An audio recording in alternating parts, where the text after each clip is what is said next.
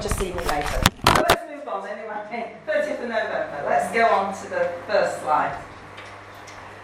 And I think this is really important. Got it? So this message is called "When a Few Make the Majority." Okay, when a few. Next slide, please. When a few make the majority, and it is about Gideon. Okay, so let me just start off by setting you some context. So it's Judges chapter 2, okay? And I'm just going to set the context for you. So Joshua, the son of Nun, was dead. Who was Joshua? The son of Nun, who took over from Moses. Okay? They went into the promised land, and now he was dead. And then it says in Judges that after a whole generation grew up, they neither knew the Lord nor had what he had done in Israel. So they didn't know what God had done in Israel. So this is the generation that grew up. And the Israelites did evil in the eyes of the Lord and served Baal. This is verse 11. They forsook the Lord, the God of their ancestors, who had brought them out of Egypt. They followed and worshipped various gods of the peoples around them, and they aroused the Lord's anger because they forsook him and served Baal, and the Ashtoreth. So those are gods. So just let's get the context and let's get the situation. So this is what was happening. Judges? Yeah. Judges chapter 2. Can you go to the next slide, please? Sorry. Yeah. Okay. So Judges chapter 2. So this is the context, okay? That they had forsook the Lord and their ancestors, and they were living in the land of Canaan at this stage. So that's the context. So let's just move on. So let's go to the next slide, and let's just find out who Baal gods were. Now we talk a lot about the Baal gods. Now Baal or Baal, whatever you want to have on to it, they were considered as the fertility deity. The fertility deities. Baal means owner or lord. It also is about them being the king of the gods. Okay? Taking kingship, right. So Baal was one of the gods, and then they had another god called Yam. In fact, they had several gods. And what Baal did was took over kingship from Yam, who was the sea god. And you may think, well, what's all this got to do with anything? Actually, personally, my belief is some of those demons are still operating today, okay? Especially when we hear about the water spirit and stuff, but we're not going to go into those things right now. Then we have Ashtoreth, the goddess, who actually married Baal, and they were supposed to have had 70 gods together, okay? So that's what happened. And it is believed as well that Ashtoreth was also the wife of Yahweh. So that's how bad it was in those days. That's what the belief was. So all these gods were around. Now, why Baal became such an anathema is, if you might remember a lady called Jezebel, or a woman called Jezebel. Well, Jezebel was the one who set Baal up as the god, a Phoenician god, and said they should worship him rather than Yahweh. So that's why Baal became an anathema, and it was God wanted to completely destroy and get rid of the gods. So that's what the context was. Now just think about this, right? That they had all served God in the wilderness. They come into a new land, and all of a sudden they forget God.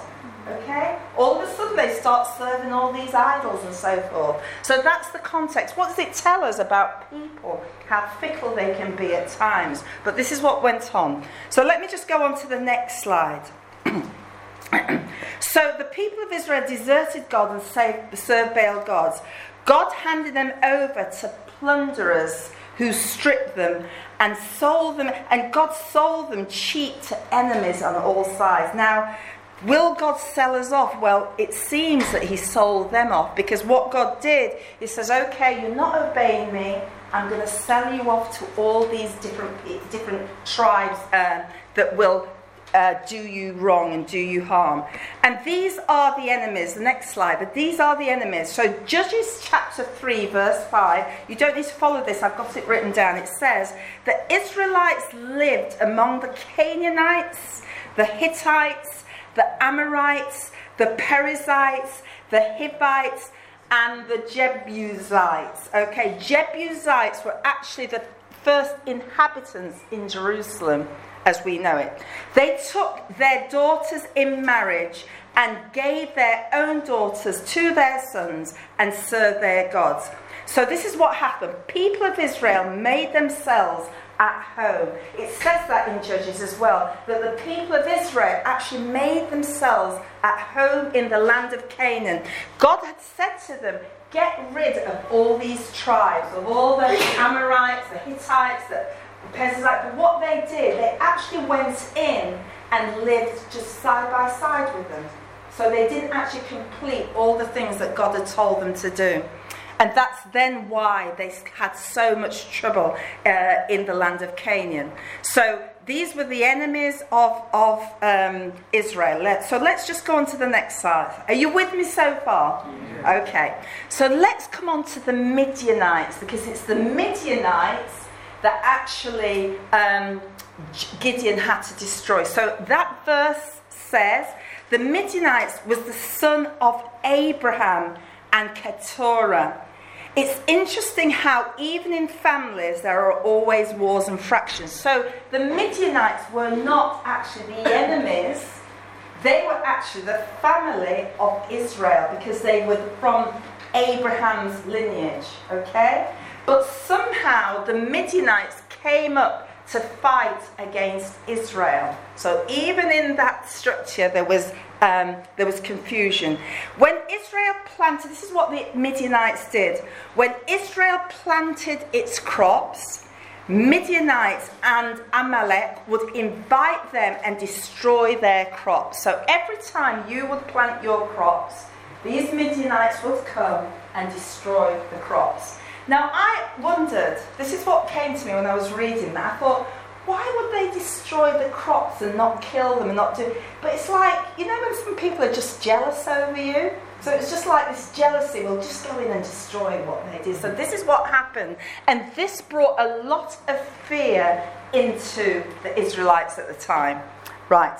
They left nothing for them to live on, neither the cattle or pastures. They would come in and take over like locusts. They would march in and devastate the country. And the people of Israel were reduced to grinding poverty by the Midianites. Okay? So that's the context. That's what we're dealing with. Okay. So, what happens when you're in such a situation? Then fear paralyzes you. Fear will lead us to turn slowly away from God into the hand of the oppressor. So once you're beaten down enough, this is what was going on with the Midianites. They were beating them down, slowly, until fear came and paralyzed them. Now I say that in order to say, we all have an enemies, okay? And sometimes we may feel that we're being plundered away. Sometimes it's our money. Sometimes it's our resources. Sometimes it's our family. And sometimes the Midianites will come into our lives and plunder us and take what we have. And we'll keep on thinking, Lord, why can't I prosper? It seems every time I take a step forward, I'm taking 10 steps backward. What's going on? So this is what was going on with the Israelites at the time. They would come in and take over, and they would march in and devastate the country. So let's now just look at what time that was in. That was in the time of the Judges. This is such an interesting thing, because after Joshua, who was the next person to take over? Well, there was no one. There were the Judges. But Joshua didn't raise up a next generation like Moses did. And this is why it's so important for us to raise up generations, to raise up legacy. That's why even now, with our young people, etc., it's great to start raising them up now, because actually we want them to take over. We want them to go on and do greater things. But Joshua didn't do that. So the Lord had to raise up judges. So as Christians, so the Lord had to raise up judges. Let me just move on from there. The next slide, please. So let me go to Judges chapter 6. We're going to go to scriptures now. Verse 11 to 12. And I've written it down for you. So if you don't mind, I'm just going to read it. Okay. The angel of the Lord came and sat down under the oak Oprah that belonged to Joash and the Abiezrite, where his son Gideon was threshing wheat in a winepress to keep it from the Midianites. When the angel of the Lord appeared to Gideon, he said to him, "The Lord is with you, mighty warrior." Right, I've highlighted those in yellow because they're so important. So Gideon was threshing wheat in a winepress. What's a winepress? Winepress is sort of like a large vat. Okay, you don't thresh wheat in a winepress. You've got to be in the open air to thresh wheat, because you want to get rid of the parts of the wheat that's not edible. But what was Gideon doing? He was hiding from the Midianites in a winepress. Can you imagine that going into his system? That's where he had to be. That's the fear that had gripped Gideon and gripped the land of Israel. He was actually threshing wheat in a winepress. Now, consider this. He said, when the angel of the Lord appeared to Gideon, he said, "The Lord is with you, mighty warrior." Consider this. The Israelites had gone through famine. Why did they go through famine? Because every time they'd plant something, the Midianites came in and took it. So they were on their last legs, sort of thing. So Gideon didn't look like a mighty man of warrior. A mighty warrior. He was probably a skinny little thing that, probably felt he was insignificant. But the Lord called him, "You mighty warrior." Or in some version it says, "You mighty men of valor," you mighty man of valor. So, Judges 6 verse 13, the next slide, it says, "Pardon me, my lord," Gideon replied, "but if the Lord is with us, why has all this happened to us? Where are all his wonders that our ancestors told us about? Did not the Lord bring us up out of Egypt? But now the Lord has abandoned us and given us into the hand of Midians." So something didn't equate for him. What do you mean the Lord is with us? Can't you see what we're going through? How can the Lord be with us? Where is he at this time? That's basically what he was saying. Where is he? So verse 14 to 16, the next slide. "The Lord turned to him and said, 'Go in the strength you have and save Israel out of the Midian's hand. Am I not sending you?' 'Pardon me, my lord,' Gideon replied, 'but how can I save Israel? My clan is the weakest in Manasseh, and I am the least in my family.' The Lord answered, 'I will be with you, and you will strike down all the Midianites, leaving none alive.'" What was the word that you got from these people? Deuteronomy what? 38. And what was the word? And the Lord, he's the one who goes with you. Okay, so all I'm trying to do is just to confirm it, right? Confirm it again that the Lord is with you.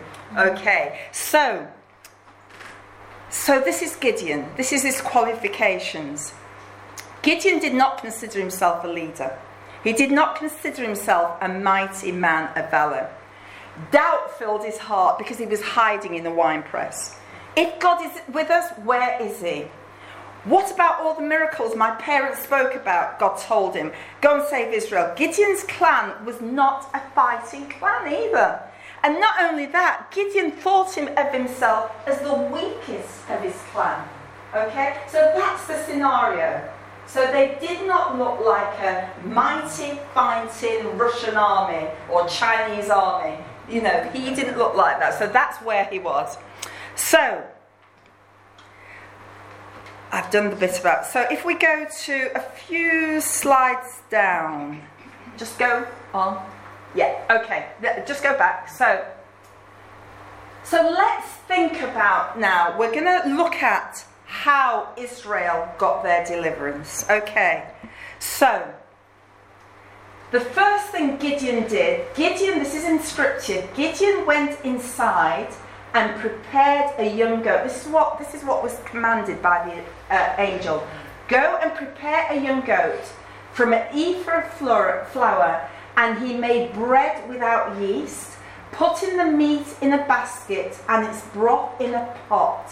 And he brought them out and offered them to him under the oak tree. So he brought that offering out to the angel. And the angel of God said to him, take the meat and the unleavened bread and place them on this rock and pour the broth out. And Gideon did so. So, principle 1 to our deliverance is giving. Giving is always an important part in our deliverance. In everything, actually, what God is saying is that trust me first, and then I will do the deliverance. So we're thinking about how Israel got their deliverance. And the first principle was through giving. Next slide, please. So the second principle, again, these are the scriptures, I just want to read it. But the Lord said to him, peace, do not be afraid, you are not going to die. So Gideon built an altar to the Lord there and called it The Lord is Peace. To this day, it stands in Ophrah of the Abiezrites. Can't pronounce that. But the second principle, peace must be present. What does peace do? Perfect peace casteth out our fears. Okay? So peace must be present. So principle 1 is about our giving. Principle 2 is about actually just having peace and faith in God that He's going to do it. Let's look at the next principle. So, principle 2, get rid of the stuff that holds us back. Now, let's read the scripture. That same night, the Lord said to him, take the second bull from your father's herd, the one that's 7 years old. Okay, this is really interesting. Okay, I'll stop there. Why is it really interesting? Okay, this bull was 7 years old. They'd been through a famine. Think of that. This bull was probably the prize bull that they were leaving just in case for an emergency. So actually what the angel was saying, take the best of what you have. Okay, tear down your father's altar to Baal, cut down the Asherah pole inside, then build a proper kind of altar to the Lord your God on the top of this height, using the wood of the Asherah pole that cut it down, etc. So Gideon took 10 of his servants and did as the Lord told him, but because he was afraid of his family and the townspeople, he did it at night rather than daytime. So principle 3, get rid of the stuff that holds us back. Our deliverance will come. I heard someone say it today, actually, when we sometimes just get rid of those things that hold us back. I think it was you when you were talking about, it was really good, interesting what you said about prayer, you know, and I think you learnt there a new concept, because there are so many facets of prayer, and what I believe God was saying to you at that time was, actually, get off your knees, stop begging me, and start fighting for it. Stop begging me, stop going on your knees and begging me, and start fighting for what's rightfully yours. So, principle 2, get rid of the stuff that holds you back. Principle 4, God will take away everything that is meaningful to you in order for His will to be accomplished. Those of us who really want, as we go and grow in the Lord, you will find, I'm sure many of you have found this, how God has been stripping you of certain things that you held very dear, He's stripping you, and you're thinking, oh, why is this happening? happening to me? But actually, it's for our deliverance.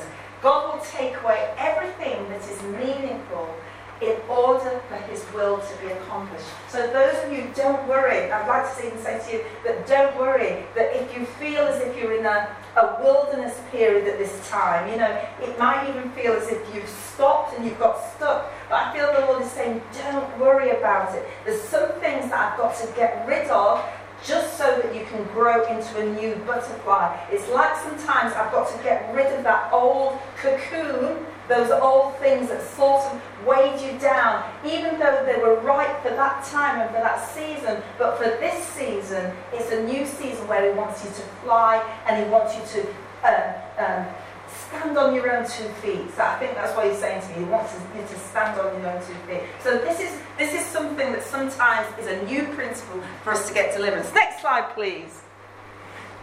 So, when a few make the majority, right, so this is where they go to fight the Midianites. So, Judges chapter 7. So, principle 5, eradicate fear. God wanted to eradicate fear, so the fearful men had to return. So, can I just read that scripture for you? Because I think it's a really important scripture. I didn't actually type it out because it was so long. Let me get it. So,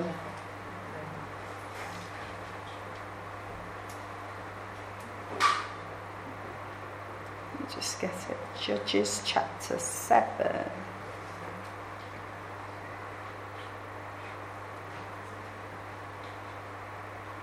Right. Just bear with me because I think it's really important. Early in the morning, Jerubbaal, or as Gideon, and all his men camped at the spring of Harod. The camp of Midian was north of them in the valley where the hill of Moreh. The Lord said to Gideon, you have too many men. I cannot deliver Midian into your hands, or Israel would boast against me. My own strength has saved me. Now announce to the army, anyone who trembles with fear may turn back and leave Mount Gilead. So how many turn back? 22,000 men left, while 10,000 remained. Okay, so you can see the maths there. Okay, so the next is, but the Lord said to Gideon, there are still too many men. Take them down to the water, and I will thin them out for you. If I say, this one shall go with you, he shall go. But if I say, this one shall not go with you, he shall not go. So Gideon took the men down to the water. There the Lord told him, separate those who lap the water with their tongue as dogs from those who kneel down to drink. 300 of them drank from cupped hands, lapping like dogs. All the rest got down on their knees to drink. Now, I don't know about you, I've not quite worked out why those 300 got chosen. I heard someone preach this message once, and it was because when they cupped their hands, they were actually on the lookout and watching. That could be a theory, because they were watching while the others were actually just putting their heads in the water. That could be a theory. It sounds a good theory where they were actually watching. So that's why God chose those 300. But it's interesting to note that they weren't chosen because of their size, their age, their ability, or anything like that. Isn't that interesting? This is an army that God wasn't saying, no, he's 6 foot tall, he's broad, etc. Yeah, he's in it. But no, you're not in it. He wasn't looking at any of that. He was just looking for something else. And this is how God sometimes chooses his army. He doesn't look at what you're looking at. He's not looking, well, she's too old, or he's too old, or he's too young, or he's saying, no, I'm looking for something for certain. And sometimes we can't work it out why that one was chosen. Why on earth were those men chosen? I might have a theory about it, but I really don't know. But that's who God chose, and it ended up being 300 of them. So what I'm trying to say to you, that a few of you makes the majority. A few of us sometimes will make the majority. We may not look like what the world is looking at. We may not even look like what some churches are looking at. Because we know some churches these days, if you don't look at art, if you don't look like this, then they're not looking at you. But no, God's not looking at that. God's looking at something deeper. Can I use you? Are you available? And are you willing to go? And these men were willing to go. So, let me just read on. So the Lord said to Gideon, with the 300 men that lack, I will save you and give the Midianites into your hand. Let all the others go home. So Gideon sent the rest of the Israelites home, but kept the 300 who took over the provisions and trumpets. Now the camp of the Midian lay below him in the valley. Right. Just bear with me as I read this, because I think this is really important. During the night, the Lord said to Gideon, get up, down against the camp, because I am going to give it into your hands. Okay. If you are afraid to attack, go down to the camp with your servants and listen to what they are saying. Afterwards, you will be encouraged to attack the camp. So he went with Purah, his servant, and down to the outpost of the camp. The Midianites, the Amalekites, and all the other eastern people had settled in the valley, thick as locusts. In other words, there was loads of them.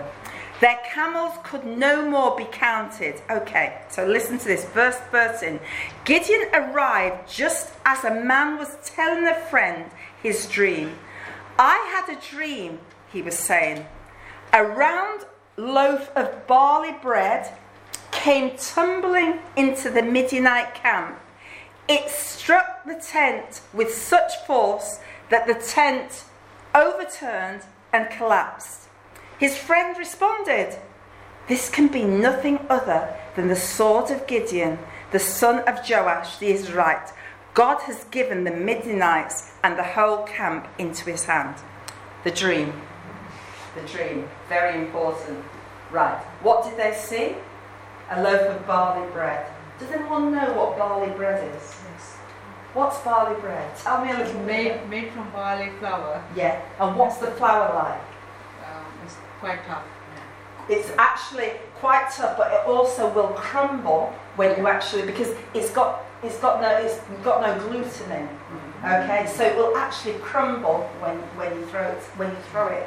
So the interesting thing about that was that actually God was saying, I will use the crumbs. I will use you, Gideon, and your army as crumbs to destroy this people.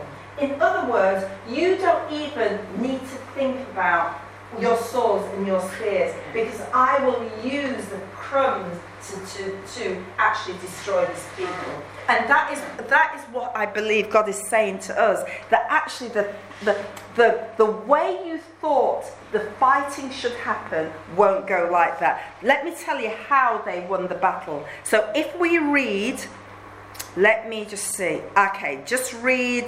Okay, verse 19. Gideon and the 100 men with him reached the edge of the camp at the beginning of the middle watch.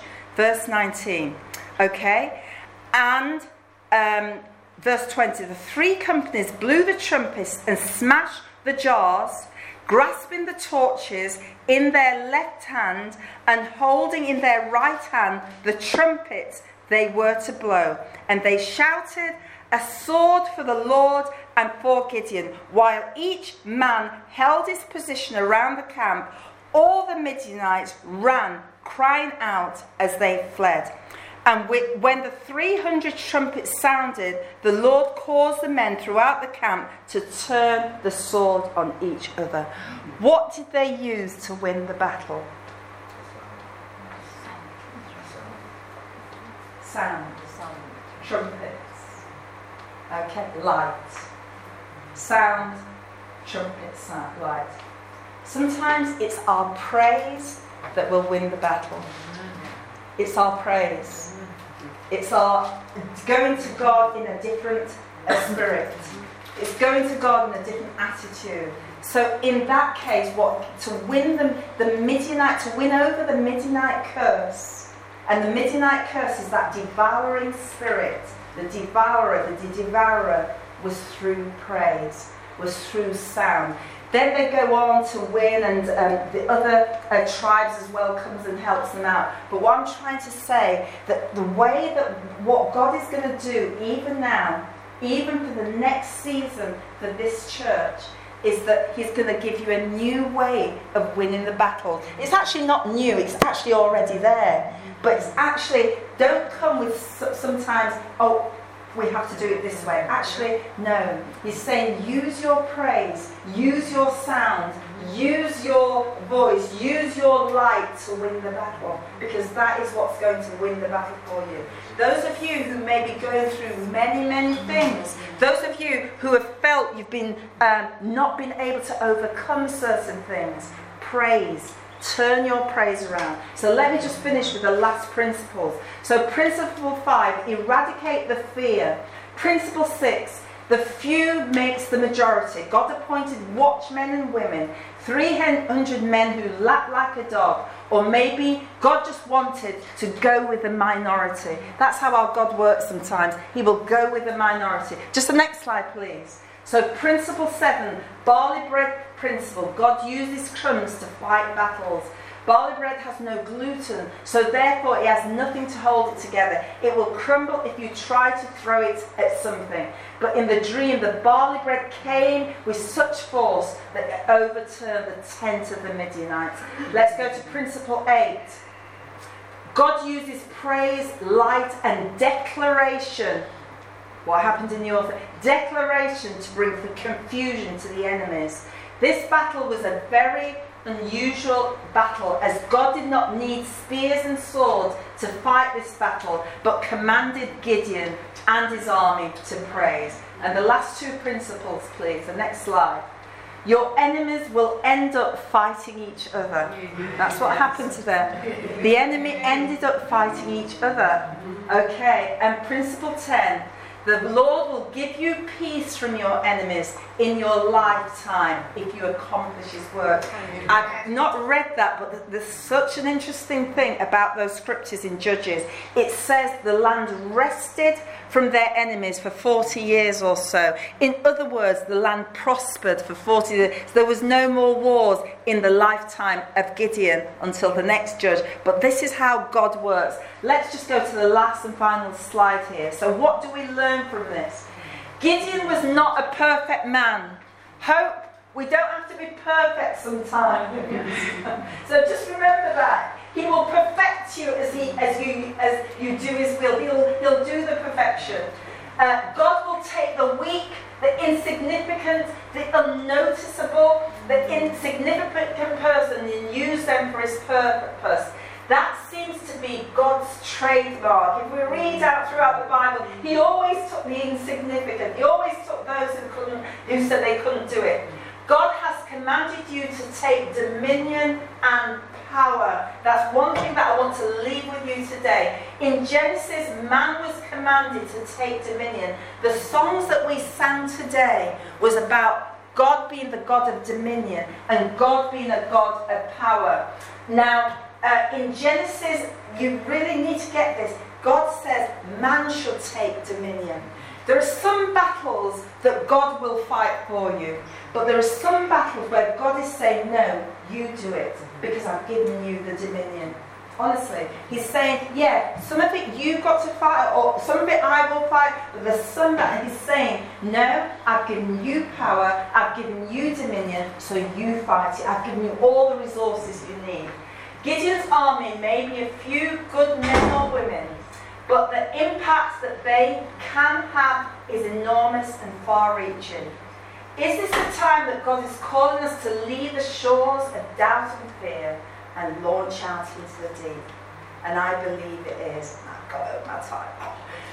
But I just wanted to encourage you in that. So let's just stand, and I'm not going to emphasize, I just wanted to pray, etc.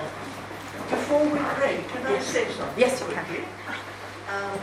I would like to thank you for such a powerful, appropriate, and inspiring lecture. Oh, thank you. It falls in beautifully with what Paul, Randolph, and the others, what their vision is Amen. for hope. Yeah? And I think we should really, all of us, have listened very carefully to this lecture and play a role in helping the leaders of culture. Amen. Yeah? Thank you very much. That's so good. That's good to hear. And another thing, I know one or two of you have heard of Wayne Ellington. It is going to be a brilliant show. It is beautiful. He's got a beautiful voice, and he's a really lovely, gentle Amen. human Thank being. you. I didn't even pay her to say that. I paid her no money there. No, I've seen him so many times. Amen. And each time I've cried to him, and I said at the end, thank you, Wayne. Thank you for giving us so much inspiration. Amen. Thank you. Thank you for that. I'm really thank you for that. I really do. Okay, I really want to just say a few things over this church. Just quickly. Just thank you, Lord. So, Lord, I just thank you for today. Oh, God, I thank you. Yeah, Lord. And I just want to, first of all, start with Paul. I'm Florence, actually. Both with you.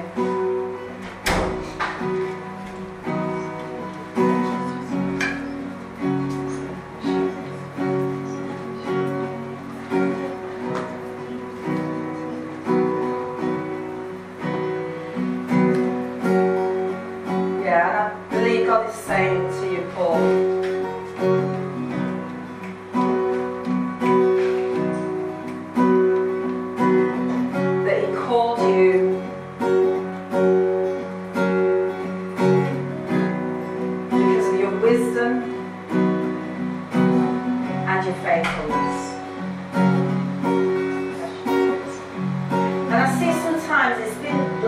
walking on coals of fire for you.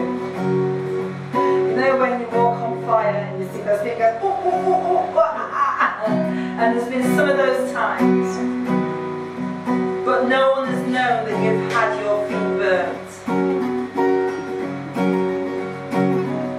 But I believe God has seen it. He's heard it. And He's got your back.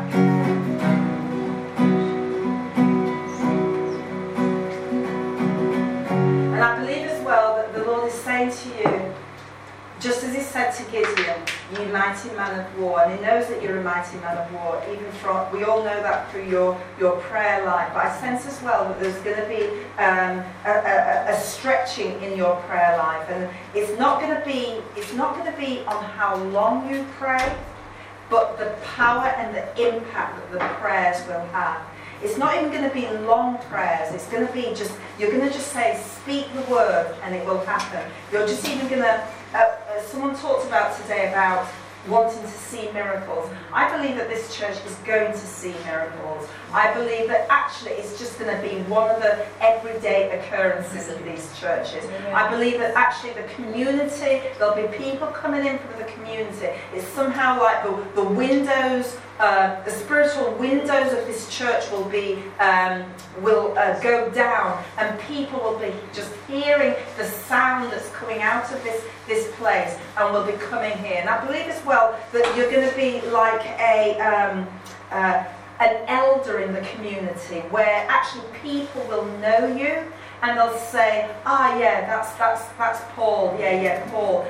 Yeah, I need to go and talk to Paul. He'll give me some wisdom on this. I see that the doors, it's like you've been behind closed doors, but it's like God is opening that door, and you'll have a door that's ajar, and people will just be coming and say, yeah. And I don't necessarily mean that they'll be coming into this building, but I just sense that door that was closed in front of you is now actually open, and people will notice you and see you. It's like there's been a cloak of invisibility on you, but I see that the Lord is lifting that shroud right now, lifting that cloak of invisibility. And people say, yeah, Paul, yeah, I'm going to go to him because he's got some wisdom, he's got something. And I sense that the Lord is stretching you in this area and stretching you because you are not just a man that is in the limelight.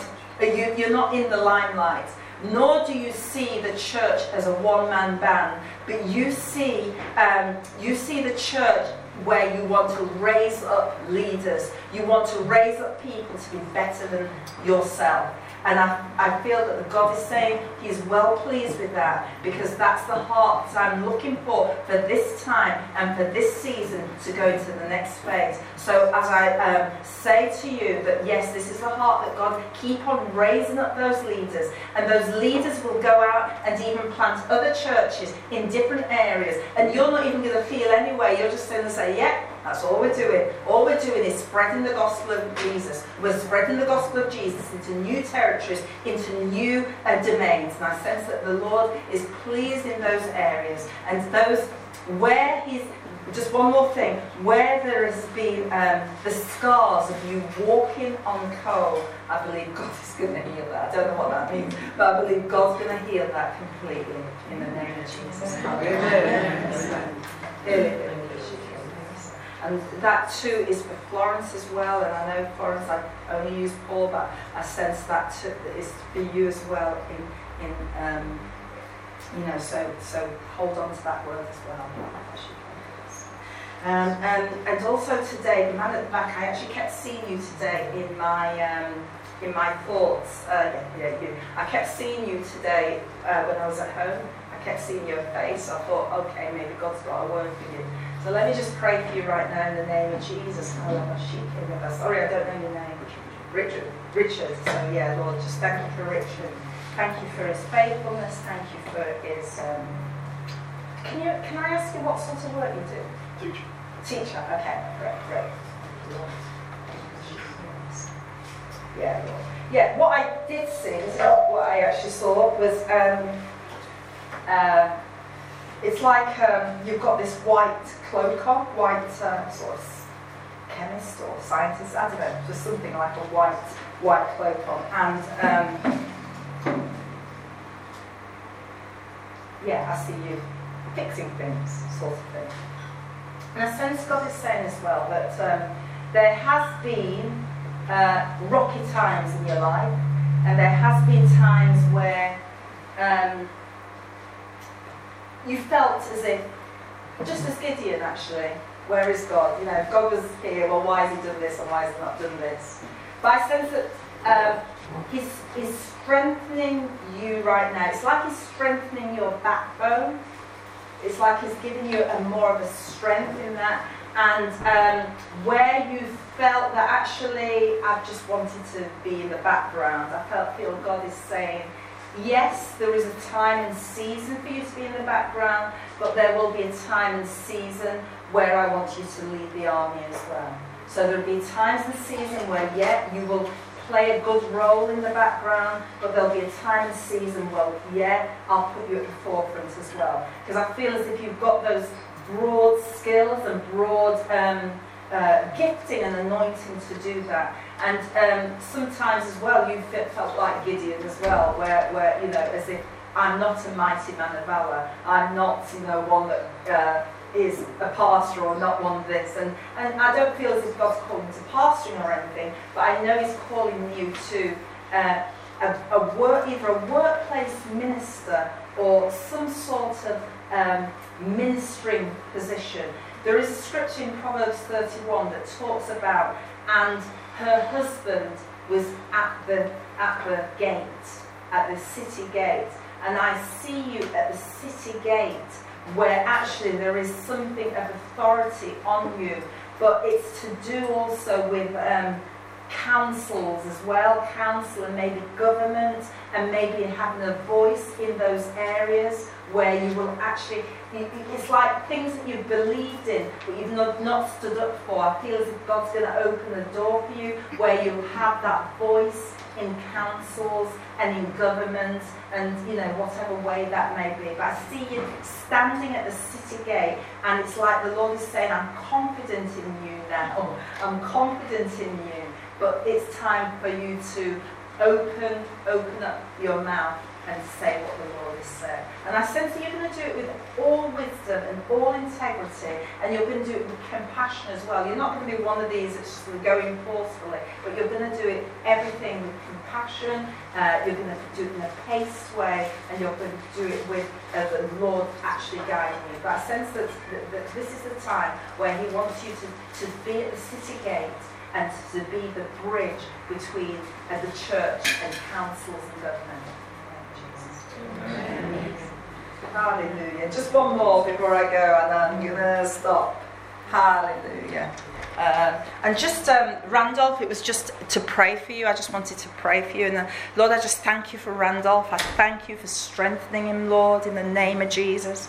I thank you, Lord God, for strengthening his body right now in Jesus' name. Hallelujah. We bless him, Lord. We thank you for his life, Lord God. We thank you that he is full of wisdom, Lord. We thank you for that teaching and anointing that's on him, Lord. And Lord, I thank you that even the Bible school that he has with the few, the Bible school that you have with the few, you don't know how much that is going to reach many. It may seem a few, but actually it's going to reach many.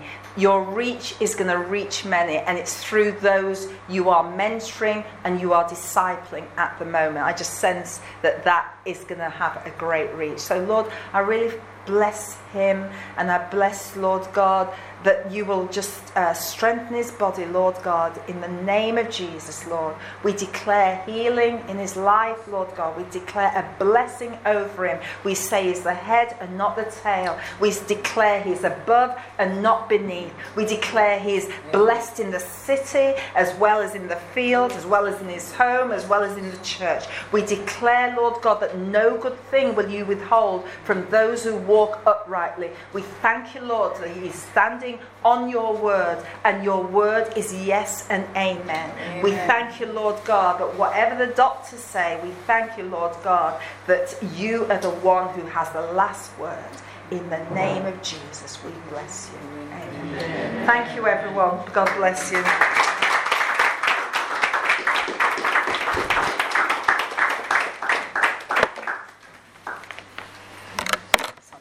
Sorry for going over. Oh my gosh. Thank you very much, Audrey. Just before we end service, I would like to remind you all that for any individuals that require prayer, they can actually ask any of the consultation members that are here.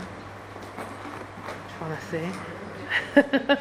Consultation team members that are here. Anyone that requires prayer, you can either to the left or to the right, you can ask for prayer and it will be provided. I'd like also to say, just to keep in mind, to keep one another in prayer throughout the week. And I would like to... Have we got a last song? Okay. So can we have the worship team back again for our last song? Can I just leave the card? Those who weren't here, Luke's card. Luke's getting married, which Phil's son, but he doesn't know. The card's going to leave on there for at the end to sign.